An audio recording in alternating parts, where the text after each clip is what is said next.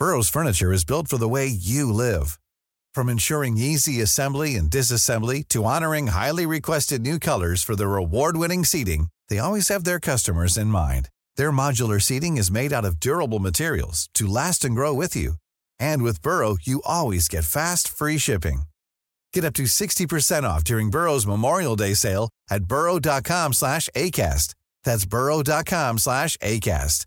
burrow.com/ACAST. Hey, Dave. Yeah, Randy. Since we founded Bombas, we've always said our socks, underwear, and T-shirts are super soft. Any new ideas? Maybe sublimely soft. Or disgustingly cozy. Wait, what? I got it. Bombas. Absurdly comfortable essentials for yourself and for those facing homelessness. Because one purchased equals one donated. Wow, did we just write an ad? Yes. Bombas. Big comfort for everyone. Go to bombas.com/ACAST and use code ACAST for 20% off your first purchase. Planning for your next trip? Elevate your travel style with Quince. Quince has all the jet-setting essentials you'll want for your next getaway, like European linen, premium luggage options, buttery soft Italian leather bags, and so much more. And is all priced at 50 to 80% less than similar brands. Plus, Quince only works with factories that use safe and ethical manufacturing practices. Pack your bags with high-quality essentials you'll be wearing for vacations to come with Quince. Go to quince.com/pack for free shipping and 365-day returns.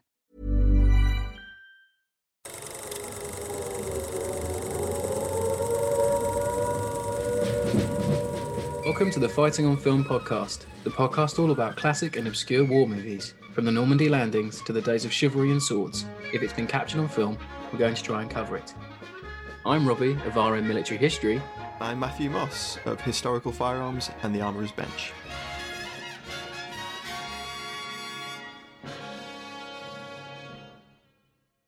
Welcome back, guys, to another episode of Fighting on Film. This week we're going to be covering Bataan from 1943. It's an MGM picture directed by Tay Garnett, and it was written by Robert Hardy Andrews. And it basically follows a ragtag platoon of men as they defend a bridge. Yeah. Well, they're like trying to deny the Japanese the right to rebuild the bridge, aren't they? It's like a Last Stand movie, isn't it? You know, it's like the first. Definitely Last Stand movie. We recently celebrated Rorke's Drift, did the anniversary of that, and it's a a little bit like that, isn't it? They're waiting for a more dominant force to come. But yeah, production wise, produced by MGM. Again, last week's Go for Broke was MGM as well. Very prolific in this genre that we've found. It's interesting enough, fearing a lawsuit from RKO on a film by John Ford. Lost Patrol. I think they bought the rights to it for like $6,500, so they wouldn't have a lawsuit. And the executive producer, Don Cherry, wrote in his autobiography that it was basically just a loose remake. Lost Patrol is sort of like the genus of like a subgenre of war movies, in that it's a small group of men defending a single position, and you get a lot of these like Lost Astam sort of like movies. So from Lost Patrol, you get Sahara with Humphrey Bogart, and then there's a couple of others, and then obviously Bataan they obviously were concerned enough to buy the rights to the movie. So it's sort of like it's the progenitor of like these various different war movies that came afterwards that sort of like have that same focus on a small group of men defending one position. I suppose that's a good point to go into with the historical context of this movie is and what it's actually portraying. So yeah, definitely. The film Bataan is sort of a microcosm within the Battle of Bataan, which is the fighting retreat in the face of Japanese forces in Bataan. That saw lots of small infantry battles, hand-to-hand fighting, really scrappy, very close-quarter engagements. And there's lots of elements from that battle that sort of make it into some of the set pieces within Bataan. Yeah. So later on, I'll probably mention it again, but there was a Filipino soldier who was with the Philippine Scout, and he won the Distinguished Service Cross for beating off a Japanese attack with a Browning medium machine gun before he got into bayonet fighting. So he basically, the gun jammed, he drew his 1911 pistol, killed a handful more of the attacking enemy, and then was basically hand-to-hand, really badly wounded. This week's actually the anniversary of some of the heaviest fighting during the Battle of Bataan. So we thought, taking a look at 1943's Bataan would be a good way to sort of look back on that as well. Yeah. But interesting enough, Matt, it comes out in like June 1943 as well. So it's only like a year, just over a year to the actual fighting itself. Yeah. So, it's quite a rare thing, really. I mean, there are British movies that are shot during the war as well, and there are American movies shot during the war, but not usually this close together. No, they don't normally cover the event that's just happened so quickly. Obviously, we've covered Theirs Is the Glory, which does just that, but that wasn't a wartime movie, that was a post-war movie. Propaganda piece again. And actually the MGM had help from the OWI, which was basically the United States version of the Ministry of Information. All right, okay. So they, I think it was post 42-ish, something like that. The early, mid-war, they allowed. Basically, they said they would help with script doctoring and things like that. So they would say, look, change this, keep that. Not really censorship, but sort of just saying, yes, this will help the war effort. Oh, this bit won't. Right, yeah, like a guiding hand. Yeah, like that, yeah. And they actually, as we'll see later, they really approved of the way that the American soldiers were represented during the picture itself. Yeah, just jumping off that, I mean, it's a very diverse cast. And the actual soldiers that the cast is portraying are all quite varied. We've got Filipinos, we have a black soldier, which is rare. An era of segregation still within the US Army, so it's very rare that you'd have, that on-screen depiction of a black soldier in with other white soldiers. And then we have obviously all the Filipino army elements that are in there, of course, as well. But that's what makes this film it makes it unique and makes it sort of refreshing. But this, this is much more true to life, is much more down to earth. They were all fighting for a common cause, and they were all lumped together. When we're sort of introduced to the unit, everyone's from a different section of the army. There's a young lad who's in the Navy. There's an older soldier he's from the Chemical Corps. So they're all really ragtag ad hoc force. Kenneth Spencer plays Wesley Epps, who's the black soldier. He was an opera singer by trade. He found fame post-war in Germany. Robert Taylor is your big star. He plays Sergeant Bill Dane. I really like him in this. He's really good, yeah. He was a former radio star, and he actually trained US Navy pilots after the film. So they all contributed to the war effort. And then Desi Arnaz is another big name. Yeah, big household personality, wasn't he? Yeah, I Love Lucy. The 50s onwards. Massive, yeah. He plays Felix Ramirez. I think the smattering of units that they're all from is really interesting. So you've got Robert Taylor, who's playing Sergeant Bill Dane, and he's with the 31st Infantry. Then you've got an Army Air Corps lieutenant who is fixing his scout plane, I think it is. I'm not sure what kind of plane it is. How does it just come out of nowhere, that plane? That's something we'll probably talk about later. That's a bit odd. Then we've got, as you mentioned, you've got Corporal Jake Feingold, played by Thomas Mitchell, who was in the Chemical Corps, which is really interesting. The Chemical Corps was responsible for things like smoke barrages and that kind of thing. Provisional Signals Battalion in there. Lots of cavalry units. As you mentioned, we got Robert Walker, who was a musician, second class Leonard Perkett, who is an absolutely irritating character in this film, I think. Yeah, he is. Oh, such a moaner, isn't he? Oh, I just hate that character so much. But I think you're meant to. He plays an important role, but goddamn. I think he's like the voice of the person who doesn't agree that they're at war. He's very naive. Yeah, very naive, definitely. We've got Desi Arnaz, who was National Guard, interestingly. Yeah. 192nd Tank Battalion. Then we got a cook. We got someone from the Medical Corps, and then a couple of guys from the Philippine Army. Yep.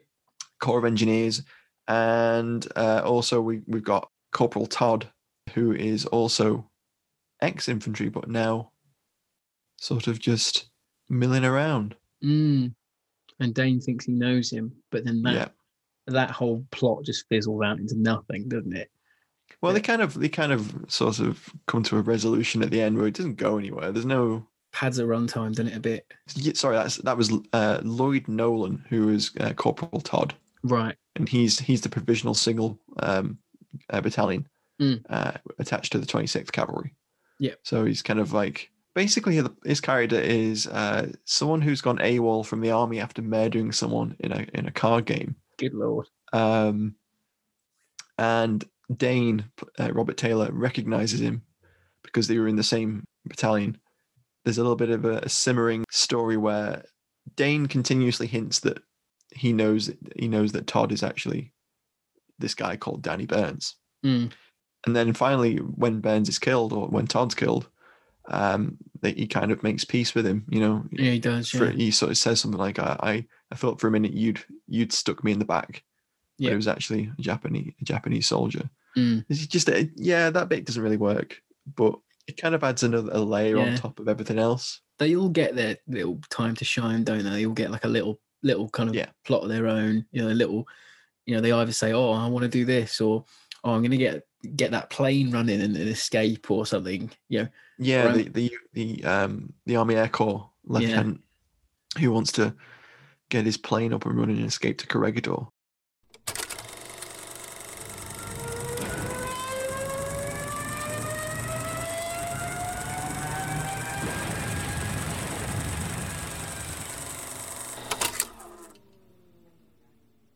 So, do you want to go over the plot briefly? A sentence synopsis is that it's just the story of Sergeant Dane's squad and his ragtag American servicemen and in their delaying action to deny the oncoming Japanese forces the use of a bridge.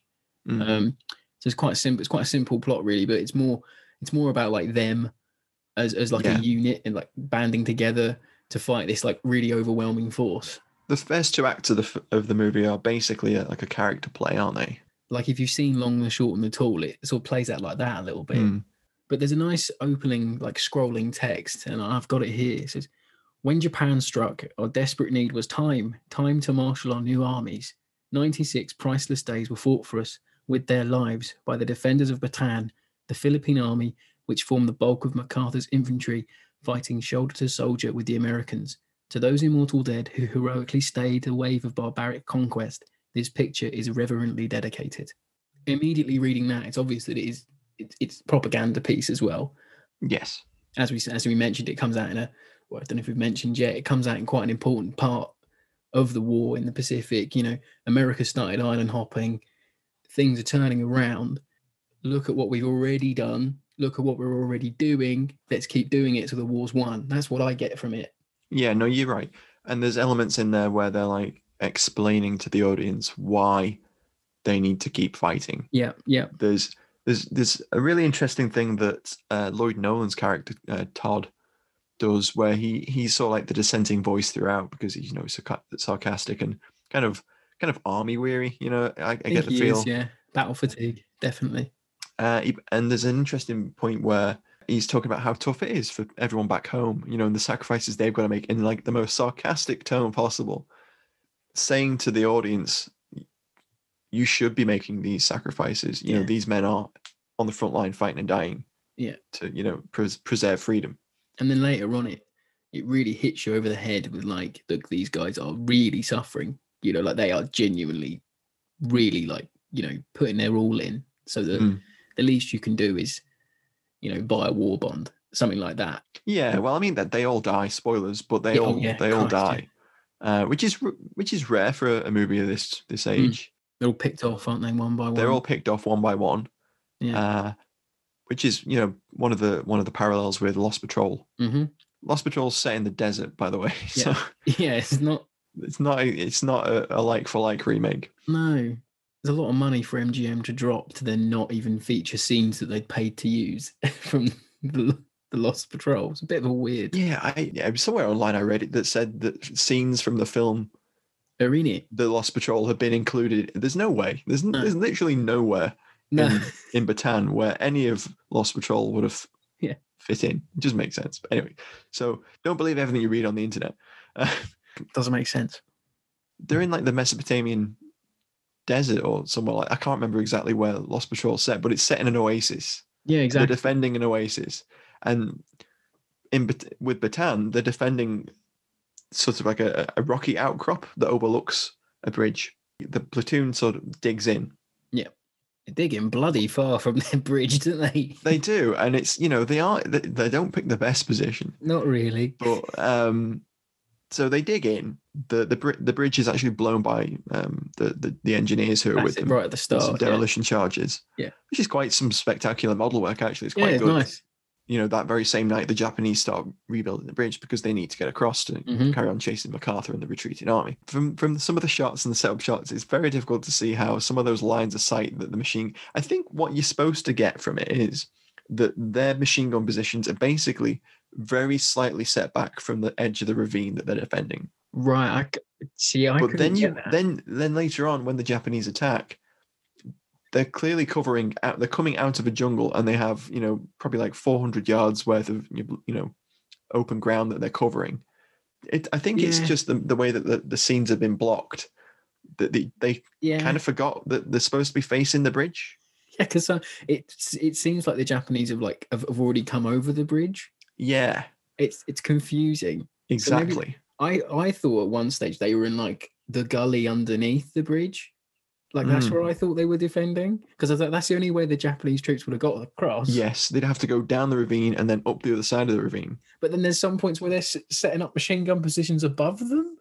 Yeah, and so there's a point where there's a machine gun nest, a very precariously placed machine gun nest in a pair of trees, and there's about 6 Japanese guys up there, 3 on the machine gun, 2 riflemen, and they've set up like some planks between 2 trees, and they're sort of like.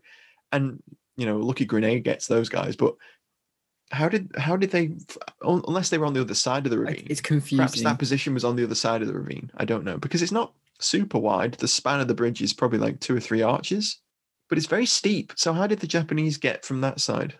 The geography is all over the shop. I mean, unless this is my outside theory coming into this. This is perhaps some headcanon that the Japanese have outflanked them at another pass further down the river. Okay. And they've pushed up this way. So possibly. There's a crossing further downstream or upstream. That's you can get some men across. But not tanks or trucks. Yeah, exactly. Nothing heavy. Okay. But they need that bridge. They need the narrowest part of the ravine, and they need the bridge built. I'm going for that. That's how they got there. That makes sense. There's some FOF headcanon for Bataan. We like a bit of FOF making it up. They're entrenched by this point, and they've got 3 heavy machine guns, which are Vickers MGs. Unfortunately, they should be Browning M1917s. Well, that's what MGM's fantastic armory had. Yeah, if you've been looking at the Twitter, we've got a fantastic picture of guns from the MGM armory. Yeah, sent in by a listener, Al. Yeah, amazing. Thanks for that, Al. Brilliant. Check that out if you haven't. So we were trying to work out whether those weapons, the Vickers MGs that were in there, were the same as this one.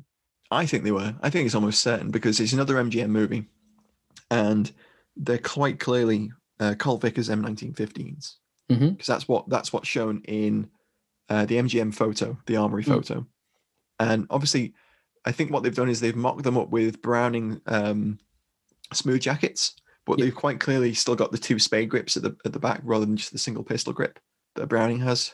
Well, there's a proper Browning at the start, isn't there? There is, yeah. That's nice. In an anti-air roll, it's quite cool. That whole scene's brilliant. Brilliant. We'll come on to that later. So yeah, we've already alluded. They get picked off one by one, and right at the end, you've got Robert Taylor on his own. Like he gives them a Drummer Thompson, doesn't he? The oncoming Japs, and then he swings empties the around. whole thing. Yeah, absolutely, just giving it some. And then it fades out. The movie fades out with him sort of shouting at him to come get him, firing this Vickers gun. And then it fades out. And the end scroll is, so fought the heroes of Bataan. Their sacrifice made possible our victories in the Coral and Bismarck seas at Midway, on New Guinea and Guadalcanal. Their spirit will lead us back to Bataan. As MacArthur said, I will return. He did say, I will return. And John Wayne went back there. He did in Back to Bataan. But I really like that end shot with the zoom in on the muzzle of the MG. It's really quite effective. And the score over the top and the boom of the gun. It really is effective. The sound design's actually really nice, isn't it? Time hasn't been kind to the print or the sound. The actual the listening to the sound isn't not very clear these days. Yeah, some of the sound effects actually reminded me of films like All Quiet on the Western Front. Some of the whistling for the bombs and the rifle fire. Some of that. The original from the 30s kind of reminded me of that. When the grenades go off, though, it looks like bloody, an atom bomb's gone off. Yeah, we got that classic trope of grenades doing way more than they would do. God, when they lobbed the 2 grenades at the bridge to get that truck, it looks like they've hit it with a howitzer. So yeah, so there's a couple of things with that scene. It's one of the ones I was going to bring up, and I was thinking, well, how have they managed to throw the grenades that far? And what is in those grenades? Because they really go up, and they take out everything that the Japanese have built. So the base of the bridge is masonry. And then the top bit is sort of like wood. It's like something. A deck, isn't it? Yeah. And they're building it from the trees they've cut down locally. That's it, yeah. And they completely destroy it with like maybe half a dozen grenades. That's a job for mortars. They should have had like a mortar team. Yeah, well, they didn't have barely anything, did they? Them guys. They really should have had. That would have been the ideal weapon for taking out what was after that bridge or rebuilt bit. They were fighting a defensive battle, so I assume they might have exhausted some of their stocks. Well, yeah. I mean, the patrol, as they keep referring to it, rather than patrol platoon or squad. But yeah, they don't patrol. Maybe that's why they bought the rights to Lost Patrol. Oh, maybe because they refer to it as a patrol. I don't know. They are really well armed. They have those 3 machine guns. They have like 3 Thompsons, I think it is, possibly something like that. Yeah, Thompsons just keep appearing when it suits the plot. That's the role of any good Thompson in a war movie, isn't it? Really, truth. Yeah. Plenty of grenades, and Springfield 1903s. And what I think is really interesting about Bataan in that respect is it's one of the few films that show what some American servicemen looked like at the beginning of the war. So they're in 1917 pattern helmets. They've got Springfields. That's really interesting. I think it sort of sets it apart from other American World War II movies where they've all got the M1 helmet and they've all got the M1 Grand. So kind of gives it a different visual aspect. Yeah, they're only wearing webbing belts and sort of they've some of them got machetes because you're in the jungle and they haven't got like M41 jackets on yet or anything like that. It's just got their shirts, the tropical shirt sort of look. So should we move on to the alley tally this week? Yeah, I think we can leap off into a number of sections from the alley tally. I think we can.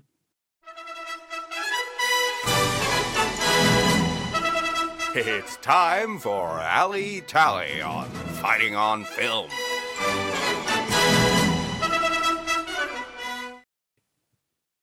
So what's your pick this week, Robbie?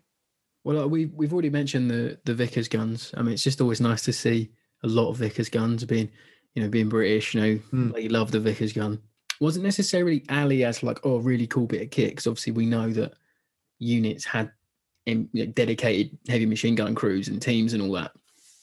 But what I thought was only on the second watch earlier was the way that they actually use the MGs, because then they like knock it off. So like they have like a little burst, and then I think it was Epps, yeah, Epps, yeah. He knocks off and then shoots like a burst and then knocks it off again. He does. He's kind of. I don't know why he does that. That's how you do it, isn't it? I don't know. We're gonna have to ask our friend Rich Fisher because he'll know much more about this than we will. I remember watching a thing when I was little, and they said was it Julian Thompson, one of his documentaries. He was like, I was taught to fire a Vickers. When you fire a burst, knock it off an inch, fire another burst. All right, okay. So it's like you're covering a field of fire. Yeah, that's it. It might be wrong. Yeah, I suppose. Well, some of them have clearly got the traverse like fairly loose. Oh yeah, they're like proper raking it. Aren't they? They're sweeping with it almost. And he does seem to like tap the spade grip to sort of like move it and traverse it left and right, doesn't he? No one's looking directly into the sights. They're like quite looking over the gun. Yeah, they're firing over. Yeah, definitely. To actually see what they're hitting. I quite like that. So many close-ups of them letting rip with the Vickers, though, aren't there? Really nice. The guns, but I think the guns are almost one of the main characters. They get that much screen time. I mean, those guns are anyway because it's their only heavy weapon, and they make a lot of their stands. They repel a lot of attacks in their Vickers gun pit, don't they? They do, yeah. Sorry, Browning pit. So my second one. And this is following on from last week a little bit. If you were on the Twitter this week, we had the MP40 mystery, and then we solved the MP40 mystery of Go for Broke. Thanks, Al, again for that picture. There's another MGM mock-up gun late on in the film, there's a big hand-to-hand combat sequence, and this Japanese soldier jumps into shot, and he's got I thought it was a Thompson, but it's like a mocked up Thompson with a really long barrel, and the barrel's a little bit like fluted. Yeah, it's supposed to look like machine gun, isn't it? Yeah, like a Type 96. But he doesn't even get to fire any shots off with it. He gets killed. Well, he gets killed in a spectacular way. He gets a rifle sling like wrapped around his throat. And He does, yeah. You know, that's 101 for hand-to-hand fighting. That always make sure you get your rifle sling around the enemy's neck in order to strangle them. Absolutely brutal. Yeah, there's that great scene with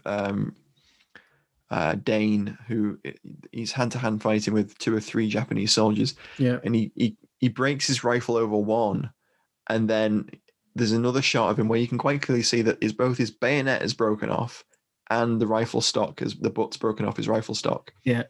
And then he still shoots a Japanese soldier with the gun. You know, he just turns around and shoots him on the floor. Yeah. But yeah, there's some really visceral, like, hand-to-hand stuff. Yeah, it's. I mean, maybe that's actually my favorite scene. One of my favorite scene picks. So we'll come back to that. But there is supposedly another mock-up gun, isn't there?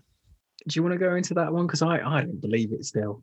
I don't know. Like when I was looking up the film, I noticed online on IMFDB, because we only consult the most quality of sources for this podcast. We love a crowdsourced open source website that anyone can doctor. To be fair, read them and then you can make your own decisions. You know, definitely. We're historians. We know what we're doing. Yeah, we will. Apparently, Dane's 1911 A1, his Colt sidearm, is actually a mocked up revolver made to look like a Colt 1911. Now, if you've ever seen a Colt 1911, you'll know that they look nothing like revolvers. No, especially not like snub-nosed Colt detectives, which is what it's supposed to be inside this sort of like mocked up shell. And I thought that's just bollocks. That's not right. If you ever had a cap gun when you were little, it was a Colt detective. Mm-hmm. Little plastic cap gun. They're all based on that. But I thought, no, there's no way. So I was watching it. I thought, okay, we'll come up to that scene where he shoots the 1911. You know, it's in the middle of that set piece. And there's a number of enemy soldiers coming towards him, and he shoots them from behind a fallen tree. And it's a really good scene. You know, it's a really good scene. And I thought, hang on a minute, that Colt's pretty fat. That is a fat Colt. What's going on here? It's a chunky boy, isn't it? It was a thick Colt. Yeah. So there's this, like, he sort of turns a little bit. Yeah. And it looks like a good 1.25 inches wide. And I thought, wow, okay. So maybe there is this theory's revolver inside that. Yeah. I don't know what the source was for Al, like deciding that it was pictures from the armory. That's definitely not in Al's photograph from the armory. But I don't know how they worked out that there was a revolver inside. But I did notice when you look at it, the slide doesn't move and the hammer doesn't move. Okay. So that's a dead giveaway that the gun's actually not like cycling. Right. Fair enough. I didn't actually notice that. You wouldn't necessarily see the slide move because it's quite quick. Yeah. That's the nature of semi-automatic handguns. But of course, you can get a good idea that something's not quite right with this thick Colt. I mean, if any FOF listeners have got the movie on DVD or video, pop it in, have a look at that bit, let us know. Again, we'll pop a picture up on the Twitter, I think, when we do.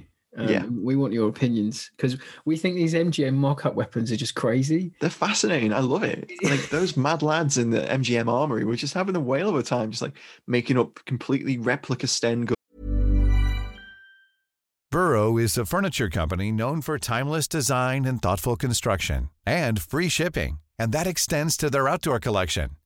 Their outdoor furniture is built to withstand the elements, featuring rust-proof stainless steel hardware, weather-ready teak, and quick-dry foam cushions.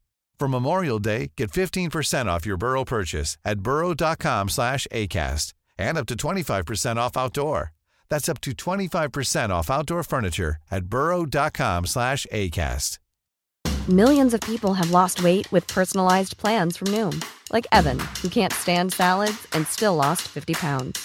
Salads generally for most people are the easy button, right? For me, that wasn't an option. I never really was a salad guy. That's just not who I am. But Noom worked for me. Get your personalized plan today at Noom.com. Real Noom user compensated to provide their story. In 4 weeks, the typical Noom user can expect to lose 1 to 2 pounds per week. Individual results may vary. Yeah. Making Thompsons like Japanese Type 92 like machine guns, mocking up Brownings, just having a great time. Oh, we need an MP40 for this film. Don't worry.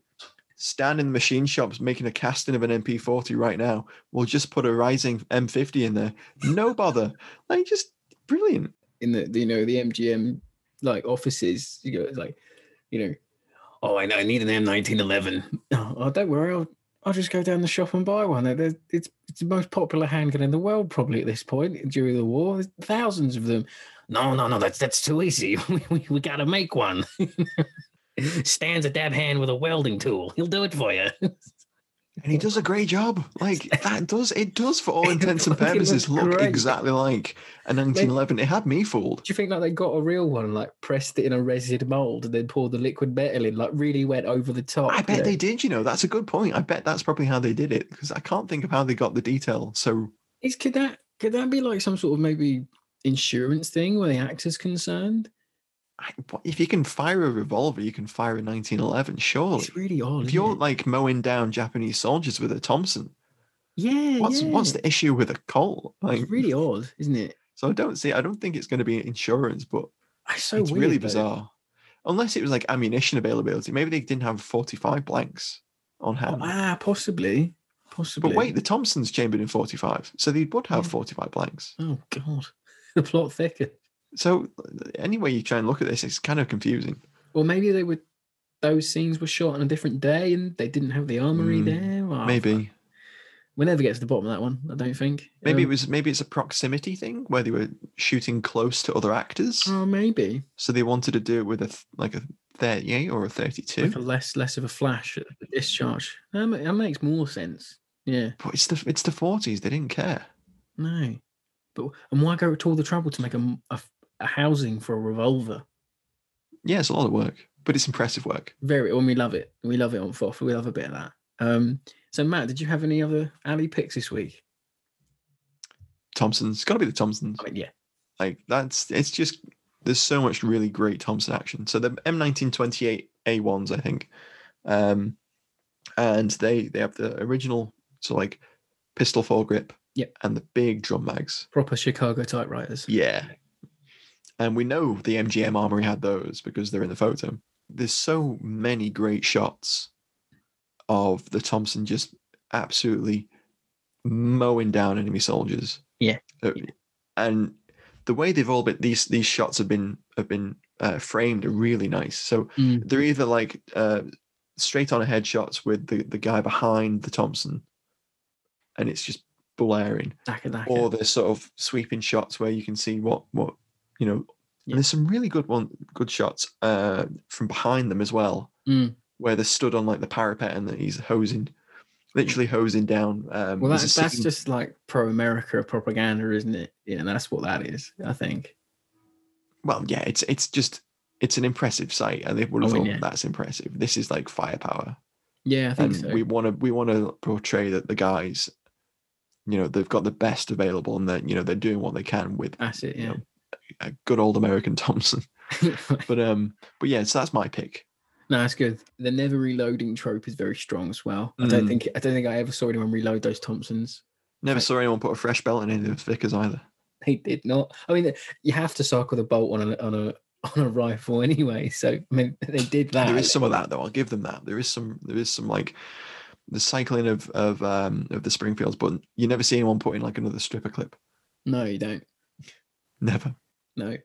And I also really like at the end shot where Taylor's, he goes a bit mad, doesn't he? Because I think he's kind of like laughing, isn't he, when he's firing that Thompson? On. Yeah, he's got his grit in his teeth. But the camera zooms into the Vickers gun that he's on, and he actually like mouths or shouts "sons of bitches," but it's drowned out by all the machine gun fire. And apparently, at the time, that was a massive thing to get past the censor, because at the time, probably quite a big swear. I'm not sure on 40 swears. I mean, I don't know what like American cinema regulatory sort of things were going on in the mid 40s, but yeah, that's interesting.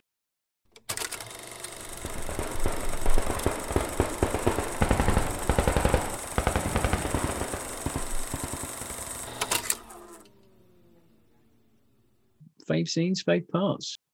So, Matt, do you want to go first? There's some absolute crackers. I mentioned earlier that it sort of goes. First two acts are basically a character play where we get to know the men, get to know each of the individuals. We'll talk a bit about that in a bit. But it opens up with a really nice set piece scene, and it's sort of the main set piece battle of the film is really impressive. I think it's like I first watched this movie, I think, with my granddad when I was a kid, right? Like a Saturday afternoon film, probably on TCM or something like that. And I always remember it fondly, and I really enjoy the film still. Like it's just there's a nice bit of character development, and then really impressive sort of like set piece scene. It's all studio bound. Yeah. So we know that much. I thought the start maybe wasn't. No, the start definitely isn't, and that's sort of like the exception to to it. But that set piece, I really love it. So it begins with they sort of like realize that the trees are moving. Slowly the trees appear to be sort of like getting closer and closer to them, and the tension begins to ramp. You know, the first couple of shots, you're not blinking, you'll miss it. The Japanese camouflage guys coming up. It's quite scary, really. Not now. It looks a bit. Well, for then it would have been, it would have been something definitely because they've had this drummed into them that you've got to fear the Japanese menace and they're sneaky and they're going to murder you. And we'll talk a little bit about the propaganda element of the film in a minute. Yeah. But so the tension's ramping, the enemy are coming up closer and closer, and Taylor, Sergeant Dane, tells them to fix bayonets. So they all fix bayonets. Robert Walker's character, the sailor, makes a joke about waiting to see the white of their eyes. It's kind of like there's a little bit of a racist element to it. It's like, do the Japs have whites of their eyes? Yeah. It's a couple of those little fairly like racist. We can forgive it. It was shot during tropes. the war. Well, it's literally propaganda. Yeah, that's what it is. Yeah. Definitely worse propaganda, anti-Japanese propaganda than that.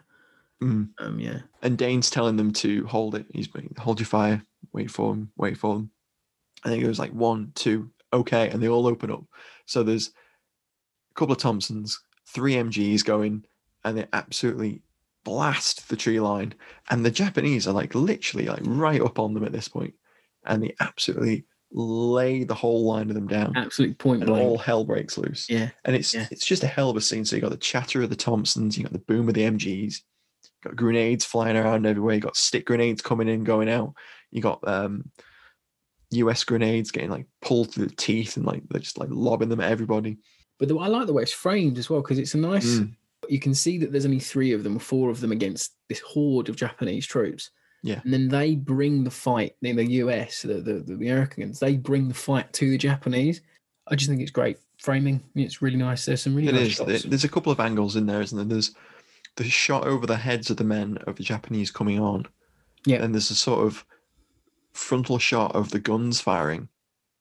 And then there's that great shot of when they sort of sally forward and do a bayonet charge. That's it, yeah. And that just develops into some absolutely brutal hand-to-hand combat for the time. It's really visceral.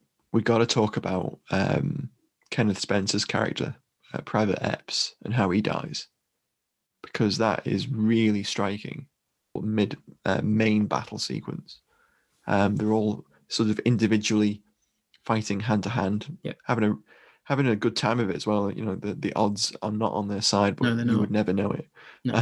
No, they're mowing people down, aren't they? Yeah, and it cuts to Private Epps, who parries a bayonet thrust, knocks a man down, bayonets him, and then it snap cuts to his face as a Japanese officer's sword strikes the back of his neck, and he screams, and then it cuts away instantly. Yeah, that's what you get. Yeah, it's really effective. Like, really, it's just really impressive. Both on a cinematography level, but also the fact that they portrayed that kind of visceral sort of like death. I mean, I know they screened the movie to Bataan veterans, and they approved it, and they said it's quite true. But there's a New York Times critic called Bosley Crowther, And he said, this time at least, the studio hasn't purposefully prettified facts. This time it has made a picture about war in true and ugly detail. There is sickening filth and bloodshed in it. I only saw it the first time last week. And I was like, bloody hell, 1943. It's a blood-curdling scream as well. There's quite a few really blood-curdling screams. I think it's one of the first Japanese who gets bayoneted. I'm not sure who bayonets him, but you actually see him stick a bayonet in him. And I was like, really? Like, you do. hell. And he sort of like gets pushed to the side with the bayonet. Yeah. There's a lot of people get hit with rifle butts. They're really playing that up, saying it is fighting the Japanese might get hand to hand. I mean, a lot of accounts of that war. Well, it definitely did at Bataan. Brutal. Yeah, that fighting brutal. retreat. Some of the stuff I've read about that was just really, so close quarters, just absolutely terrifying. I love that main sequence, but there is a slight criticism. Like some of the sequences of the bayonet fighting look almost sped up. Okay. I don't know whether you picked up on that. No, but I there's didn't. some bits that are almost comically sort of like sped up. And there's a sequence where one of the men, don't know who it was because it's a shot from behind him, so you don't really see. But he throws his rifle at two oncoming Japanese men. Oh, yeah. And it hits them, and they don't actually know what to do. They kind of fall over, and then he kicks them, but it's sped up, and it just looks. Oh, I have to go back and watch it. It's just there's only maybe 2 or 3 parts of that sequence that does that. Maybe they shot it slow because they were choreographing the throw. Yeah. And then they just sped it up, but it's off with the rest of the sequence. But that's just something I noticed. So, what's your favorite scene, Robbie? Well, so my favorite part is the opening sequence where you've got the stream of like refugees and retreating troops, and there's a couple of guys with a Browning M1917, and they're just chatting away. The 2 guys in the MG pit with I think it's a captain or someone who comes to see them, and then you hear a plane, and everyone looks up, and they sort of look up, sort of half, sort of happy, maybe sort of curious, and then they quickly see that it's diving, and you hear the plane start to dive, and then the column gets shot up, the little shack hut thing gets blown up, and it's really well done. The sense of scale of that sequence is really, it's one of the few good. scenes I think aren't studio bound. Yeah, it has to be, because you can see the distance and it looks real. It's not a painted background. No. But that whole sequence is amazing. Yeah. So there's some elements in that I noticed that it's really visceral, and that kind of hints at what's coming later on. Oh, it does, yeah. There's a guy with one leg missing, badly wounded, and he crawls under a building, and the building's on fire, and it collapses onto him. Yeah. And he has one of those blood-curdling screams again. And it's just, you're like, wow, okay. There's also a jump cut to a buried child. Yeah, God, that child that's been buried alive. Oh, God, yeah, that hit me. I mean, I'm a new father, so I was a bit like, oh, no. Baby, oh no. Well, exactly. That is the whole point of the film. Yeah. It's designed to make you hate the Japanese. And there's also in that sequence the ambulance gets machine gunned. Yes, it does. Yeah. I mean, this is reading about Bataan. The Japanese didn't have great conduct really in that. Well, they didn't have great conduct. I'm not saying any of it's not entirely accurate. No, I'm just saying it's shocking to a cinema goer. But it's representing, something that the US government wants to portray, is that the Japanese are ruthless, a ruthless enemy. Yeah, exactly. Yeah. And that's why we're fighting. And that's where the propaganda comes into it quite heavily, because there's a lot of derogatory terms about Japanese soldiers. Yeah, it frequently refers to them as monkeys and baboons, doesn't it? But that's reflected in the propaganda of the time. There's you look at the propaganda at the time. Is rife, sort of anti-Japanese sentiment, and it's not nice to hear it in 2021, but you got to look at it with 1943 eyes. You're trying to win a war, and I can understand why they did it, because it was trying to breed resentment to your enemy at home. So it's of its time. I think you can't really blame it for that. Yeah, I mean, there's a number of examples in the film, but possibly not as many as you might expect. There's a bit where Robert Taylor explains that they climb trees better than monkeys. That's it. Yeah. And and there's as I mentioned, the references to baboons and such. It's like subtle. It's almost subtle at times as well. There's numerous like sort of mentions to the Japanese culture. It's said about Bushido and all that, and there's little bits that they've interjected into the film, and there's the fact that they open fire on an ambulance that's killing wounded people. Yeah, so that's meant to engender hatred towards your enemy that is so ruthless. And I assume it would be backing up things that had been reported about Bataan at the time. Yeah, well, I mean, if you spray a column of people walking with machine gun fire in air attacks, then ambulances are going to get hit. Whether that was a policy, I don't know. But what I thought was interesting in that sequence itself was someone tries to take a rifle from a wounded man who's going into an ambulance, and he refuses to let go. Yeah. So I took that as to be like, that man's so frightened of being unarmed in the face of Japanese, the Japanese, that he's wounded, but he's keeping his rifle. The Bataan Death March was absolutely horrific, and was very, very well. I don't know how well reported it was, but I might assume it would have trickled through by 43. So it's showing what these guys actually did before. They didn't just lie down, and sort of get captured. They really did fight hard. They were, yes, as a propaganda piece. I think it does its job. It's a lot more in your face than, say, Miss Grant Goes to the Door. Yeah, but Miss Grant wasn't staring down banzai attacks. She'd have done fine though. She'd have got her Enfield out and gone mad. Should have got them all with a Webley.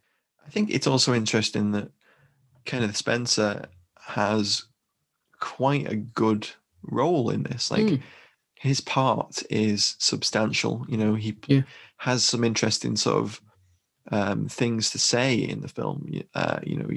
He's sort of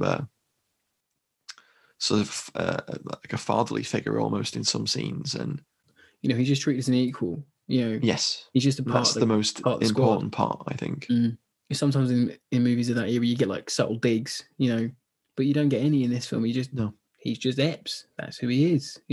He's the demolitions expert. He's shown as quite caring and, as you say, like a fatherly figure. He gives that really nice eulogy when the first man gets picked off, I think.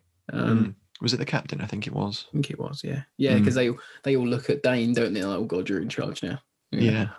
Some of the development of the characters is interesting. So they all have sort of like their own sort of personality traits. The sailor is massively irritating, but he's always talking. I know he's young and naive, but he's always talking about. I'm gonna bag me a jab. I'm gonna get me a jab. It's like, oh God, that gets very grating. Like his obsession with getting a kill is just so much. It's just too much. Yeah, he's propaganda. I can understand it though. I can understand why they wrote it like that. The cook's really good because the cook is played by Tom Duggan, and he's cook Sam Malloy of the Motor Transport Service, and he's basically just spits all the time, which is exactly what you want from a cook, isn't it? So he's spitting tobacco on the floor all the time, or juice or whatever it is. And after Dane introduced himself to him, he just spits as he moves. I'm like, oh, he really got him. I know, but he has one of the best lines in the film. So Dane asks him, like, how's the ration situation? And he says, I'll tell you, there ain't no sugar for the coffee, and there ain't no coffee. It's such a good line. It's really good. And later he shoots down a Japanese fighter with a Thompson. Yeah, he does. Absolute legend. But then he gets absolutely peppered by a machine gun across the river. They cram a lot in with those characters, because then you've also got, like, well, there's 13 of them for starters. It's a big cast. It's a big cast, and they try and give everyone a little something, which is, to their credit. It's easy to sort of like lose track of some of them. Yeah, I really did. I admit, by the end, I was like, oh, okay, this is the three characters that actually mean something that are left. You can sort of tell who's going to be last because they got more screen time. Yeah, it's true. So you had Robert Taylor, Lloyd Nolan, and Robert Walker, the sailor, because you have that whole sort of subplot of them fixing the plane. So two or three of them are always working on that. And then you have the where guy does that that plane gets come from? Well, an airfield suddenly appears. Like right behind them. Yeah, like why aren't the Japanese landing on that airfield? So weird. Because he's like, oh, and is it oh, not Salazar. Yeah, he goes, oh, I'll go back to headquarters and get some airstrikes called in. See you later. Yeah. And then I'm like, well, hang on, no, because there's an airstrip behind you, mate.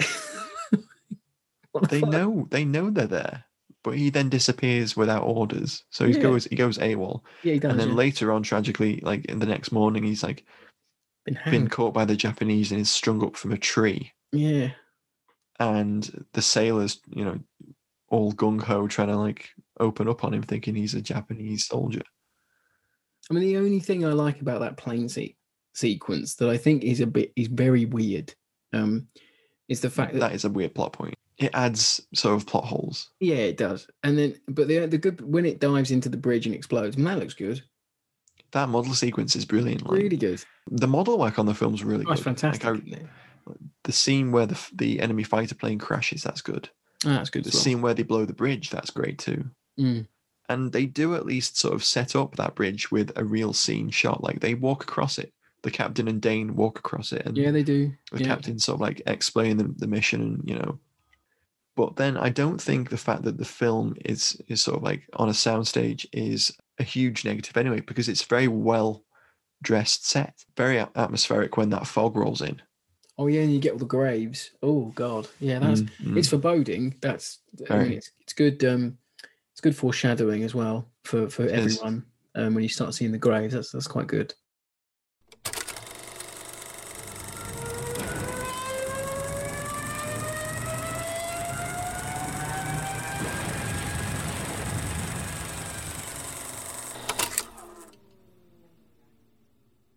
But yeah, maybe we're getting into final thoughts now, I think, possibly. So as last week, I mean, I'll kick off, but as was with Go for Broke, I just found it was too long. I enjoyed it, don't get me wrong. The end battle sequences are really good. The start's really good. Introduction to all the squad's really interesting. And then to me, it sort of gets bogged down in their like own personal little wars and things. And some characters I'm not really warm to. Others I just couldn't have told you what the hell they did. Well, they don't have enough time. Like no, they don't. Well, they've got 2 hours. You blink and miss the reference to the medical orderly's pacifism. Possibly cut the plane sequences as well, because it's just a bit weird. Yeah, I mean, I think the only reason the plane sequence and plot point is in there is purely because they wanted a way to destroy the bridge more a second time after the demolition and the hand grenades. And then that explains why it's never brought up again, because it really is put out of action. But then then again, on a positive note, to me, it reminded me of Battleground and Go for Broke, because there's a lot of sort of setting up, a lot of soldiers being soldiers, talking about things that aren't war, to then have a big old battle at the end. It's that classic sequence of events, isn't it? Yeah, I mean, I have a love-hate relationship with the couple of movies we've done in the last couple of weeks. I really like them, but I also find them really irritating and I think this is me as I don't know if I alluded to it last week, but me as I'm 28 nearly. Me as a movie watcher now sort of isn't the movie audience of 1943, because I've got, we've got TV, we've got streaming, we've got YouTube. Yeah. We can skip to the good Everything bit. has a plus 30-second button. Exactly. So I'm not going to the cinema to sit down because I know... Well, we're definitely not right now, that's for sure. But I know I'm not consuming my only media at the cinema. So like I'm sitting in for the news, then I'm sitting in for the cartoon, then I'm going to watch the big feature. Like I have the option just to get up and go make a cup of tea and then come back and all that. And I think that's probably why I'm not enjoying these as much. But yeah, that's my 10 cents on Bataan. I enjoyed it. I mean, it's a film I've seen as a kid. Yeah, because I know you've got more of a resonance with it. Like I watched it with my granddad years and years ago, and whenever it's on, I always sit down and watch it because it's an enjoyable film. Yeah, it's a classic Last Stand movie. It's an enjoyable Sunday afternoon film. Yeah, where you can sort of be doing something else at the same time, and then pop back for the, pop into it now and then. Or it's got a good cast. The characters are it has fairly well developed if there's too many. But some good set pieces. So it's a solid film. And I think that whole propaganda element is interesting. It kind of comes to a head towards the end with Todd / Burns, Dane and the sailor, where the sailor's been wounded and Todd writes him a letter home. And he breaks down when he realizes they're all going to die because there's no escape from the situation. Yeah.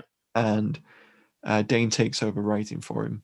We figure the men who died here have done more for the people of the world will ever know.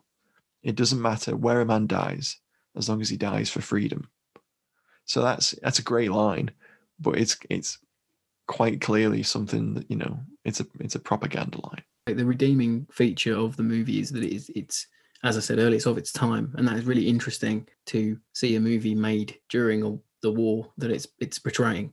Even if it is narrative, even if it is fictionalized a little bit, yeah. It's not a bad film. I have issues with it as a current day moviegoer, but what can you do? Yeah, it's not there as one of those all-time great war movies. No, I agree with that. No. But it's enjoyable, and it's probably one of the few on-screen depictions but we'll ever get of the Battle of Bataan, which is important. Yes, and there are fewer movies about those more obscure early sorts of campaigns. And I think it's important that those films exist because they kind of hopefully make people go, I want to know a little bit more about what this is portraying. So they go and read about it. Yeah. That's my hope always anyway. I always know it's a good film if I'm myself sat watching it thinking, yeah, I really want to go and look up more about this. I want to go and find what books are good about this. Fire and Fortitude by John McManus. That's a really good film. That's a really good book for the Pacific campaign with the US Army mainly being featured in that. There's a lot on Bataan in that book. So I'd really recommend that. Oh, great. So there we have it, everyone. That's our look at Bataan this week. We really hope you enjoyed it. I mean, it's really worth a watch. It's a bit hard to find, I must admit. Coming from 1943, there's not a lot of good copies out there. But please seek it out if you can. We're always available on the Twitter @FightingOnFilm. Give us a like, a review, a subscription on whatever you're listening on, and we'll catch you next time. Thanks for listening, guys.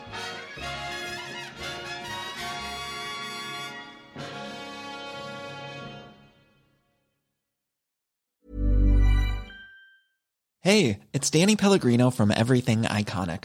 Ready to upgrade your style game without blowing your budget? Check out Quince. They've got all the good stuff, shirts and polos, activewear, and fine leather goods, all at 50 to 80% less than other high-end brands. And the best part? They're all about safe, ethical, and responsible manufacturing. Get that luxury vibe without the luxury price tag. Hit up quince.com/upgrade for free shipping and 365-day returns on your next order. That's quince.com/upgrade. Planning for your next trip? Elevate your travel style with Quince. Quince has all the jet-setting essentials you'll want for your next getaway, like European linen, premium luggage options, buttery soft Italian leather bags, and so much more. And is all priced at 50 to 80% less than similar brands. Plus, Quince only works with factories that use safe and ethical manufacturing practices. Pack your bags with high-quality essentials you'll be wearing for vacations to come with Quince. Go to quince.com/pack for free shipping and 365-day returns.